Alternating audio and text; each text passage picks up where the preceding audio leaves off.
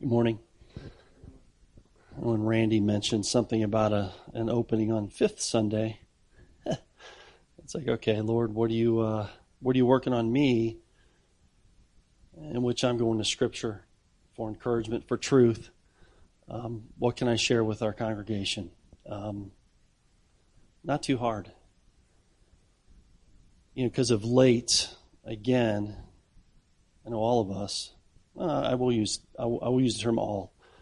Struggling with that which is in the media, that which is in the news, that which is going on in our administration. Again, God's in control, but sometimes we have to be reminded of that so we don't get frustrated.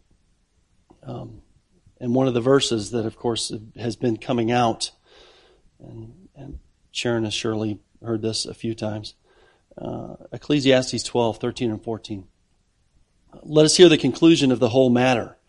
Fear God, keep his commandments, for this is the whole duty of man. 14 is what I've been focusing on a lot. For God shall bring every work into judgment with every secret thing, whether it be good, whether it be bad. And again, just expanding on that, it's easy to do a look at references, cross-references. God speaks a lot of this, in which he's on his throne. He doesn't miss anything. And one, to understand, we have to look at ourselves because he doesn't miss anything. He sees everything. But also that stuff that's going to happen will either be brought to justice on this side of heaven, but 100% on the other side. So, one, to check ourselves. Just a quick verse, Psalm 19, verse 12, the back end. Cleanse thou me from my secret faults. Because I have them, was David. But then also Romans 2:1, we've read this verse a few times. Therefore thou art inexcusable, O man, whosoever thou art that judges.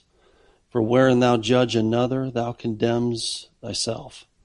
For thou that judges do the same thing. I don't know how many years ago it was that Sharon had me read a Nancy DeMoss Wagamuth devotion in which Romans 2:1 was the focus, but the phrase that she kept saying is, how is that like me? When you read that, ask the question, how is that like me?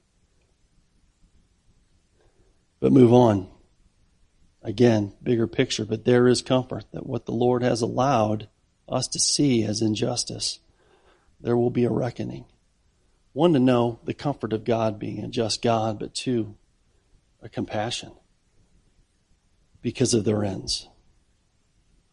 Matthew 12:36. But I say unto you that every idle word, just with our words, that man shall speak, they shall give account thereof in the day of judgment. For by thy words thou shalt be justified, by thy words thou shalt be condemned. Mark 4:22, for there is nothing hid which shall not be manifested, neither was anything kept secret, but that it should come abroad.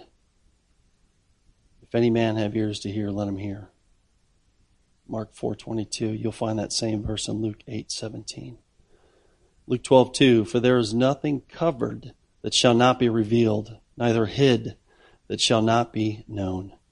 Therefore, whatsoever you have spoken in darkness shall be heard in the light, and that which ye have spoken in the ear in the closets shall be proclaimed upon the housetops. Romans 14:10, but why dost thou judge thy brother? Why dost thou set at naught thy brother? For we shall all stand before the judgment seat of Christ. For it is written, as I live, says the Lord, every knee shall bow to me, and every tongue shall confess to God. So then every one of us shall give account of himself to God.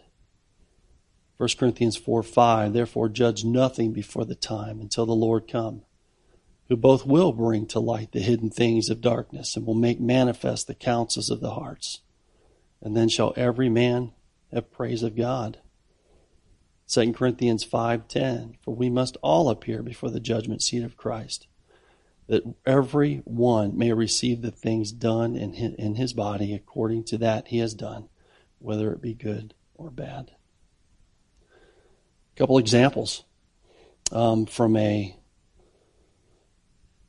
history standpoint. John 1:48, you have Philip finding the Savior, Jesus Christ, as Moses had spoken.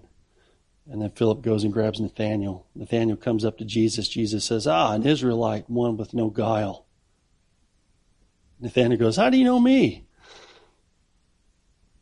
John 1:48, whence knowest thou me, in the King James? Jesus answered and said unto him, before that Philip called thee, when thou wast under the fig tree, I saw thee. Jesus Christ, God, sees everything. This other piece of history, to be honest, I encourage all of you to go to 2 Kings 5, 6, 7, 8, 9, those chapters on Elisha. Some of the stories are wonderful. They're not stories, it's history of how God used him to prophesy with the king of Israel and against the Syrians. But this one, I'm going to read this whole piece until 8 through 12 from 2 Kings 6. Again, God sees everything. Then the king of Syria warred against Israel and took counsel with his servants, saying, such and such a place shall be my camp. The man of God sent unto the king of Israel, saying, beware, that thou pass not such a place, for thither the Syrians are come down. And the king of Israel sent to the place which the man of God told him and warned him of, and saved himself there not once nor twice, so multiple times. Therefore the heart of the king of Syria was sore troubled for this thing. He called his servants and said unto them, will ye not show me which of us is for the king of Israel? We got a spy going on here. All this information's getting out. But one of his servants said, none. There's no spies, my lord, O king. But Elisha, the prophet that is in Israel, tells the king of Israel the words that thou speak in your bedchamber. God hears everything. Great story, other good ones. But again, God sees all, knows all, perfectly just. Let me close by reading Revelations 20, 11 through 15. And I saw a great white throne and him that sat on it, from whose face the earth and the heaven fled away, and there was found no place for them. And I saw the dead, small and great, stand before God. The books were opened, and another book was opened, which is the book of life. The dead were judged out of those things which were written in the books according to their works. The sea gave up the dead which were in it. The death and hell delivered up the dead which were in them. And they were judged every man according to their works. Death and hell were cast into the lake of fire. This is the second death. Whosoever was not found written in the book of life was cast in the lake of fire. Every man judged according to his works. Perfectly just. How is that like me? Lord, help me.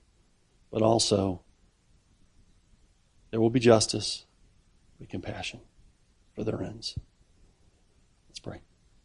Lord God, thank you for granting us time together as a body of believers.